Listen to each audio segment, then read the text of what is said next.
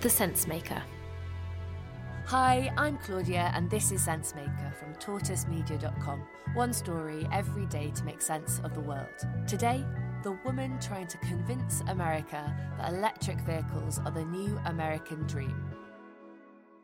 Just shy of hitting 100 days in office, President Joe Biden has been busy reversing a lot of his predecessors' policies, overturning Donald Trump's policies on COVID, on immigration, race and gender equality, but most importantly, on climate. In fact, to celebrate Earth Day this week, Biden invited Russia's President Putin, China's Xi Jinping, and our very own Boris Johnson to a virtual summit to discuss what world leaders should do next. And it's where Biden made a big promise to cut a hefty 50% of America's carbon emissions by 2030. It was met with great fanfare, with Biden promising this would be a decisive decade in tackling climate change. But really, there's someone else leading the White House's change of direction.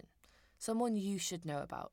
A woman called Gina McCarthy. We want to bring in Gina McCarthy. She is the first ever White House National Climate Advisor, and she was also the EPA administrator during the Obama administration. Director McCarthy, good morning. Thanks for waking up with us. And there's one particular thing that Gina McCarthy has set her eyes on.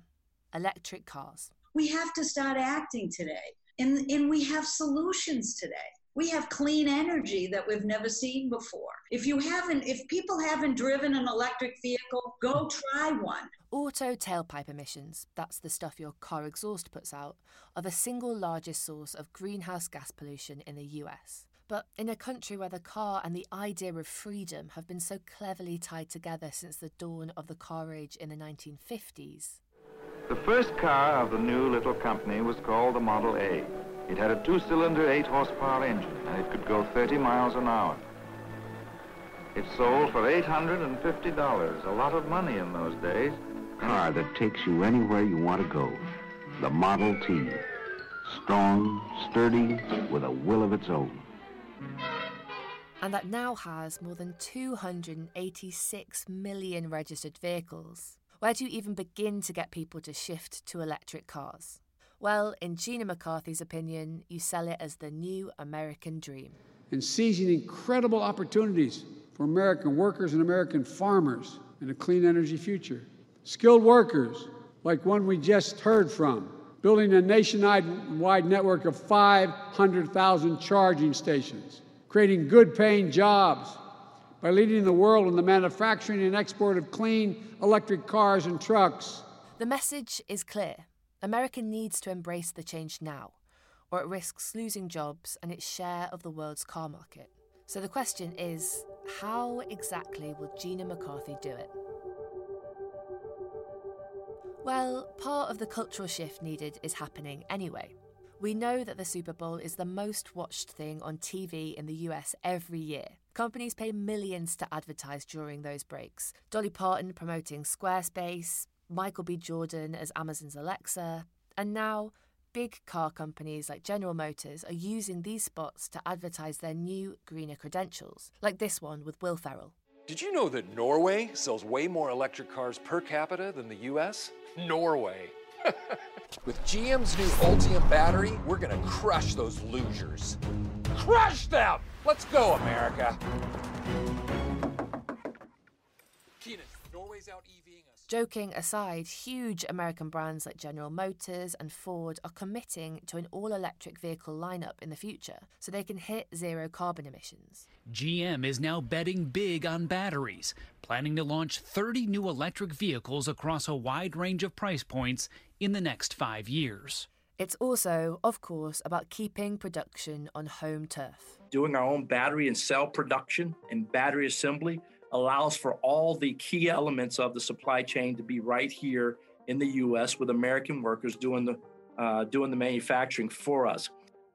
But how is Gina McCarthy going to convince normal people like you or I about the electric car revolution? Well, it involves some pretty big promises.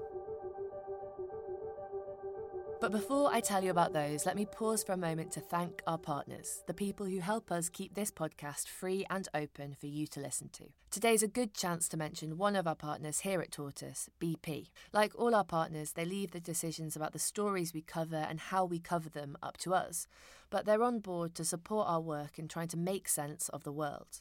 If you want to know more about what BP are doing to make charging electric cars simpler and easier, all you have to do is go to bp.com. So, back to Gina McCarthy's Green Revolution. One big part of the puzzle is tax subsidies, something that has worked pretty well already in Norway and China. We're going to provide tax incentives and point-of-sale rebates to help all American families afford clean vehicles of the future. The White House has also pledged to build 500,000 charging points across the country by 2030. That's 4 times the number of US gas stations. But, of course, it's not simple. The national grid, which is needed for all those charging points, is still largely powered by fossil fuels. So delivering on electric vehicles in a green and sustainable way is a big promise. And we've heard these kind of promises before. Think back to Kyoto in the 90s, and then there's the more recent Paris Agreement fiasco. What's clear is that Gina McCarthy has a long road ahead of her, but she's heading in the right direction. Thanks for listening to The Sensemaker. It's made by me and my colleagues Nimmo, Imi, Zav and Ella at Tortoise Media. On Tuesday lunchtimes, Tortoise journalists have a weekly news meeting to chew over the live news agenda. We call it Open News, and we'd love to have you there. It's a chance to have your say about what's going on in the world and to tell us about the stories that we're missing. To be a part of it, take a free 30-day membership. Just go to tortoisemedia.com/join us. Today's story was written by Phoebe Davis and produced by Imi Harper.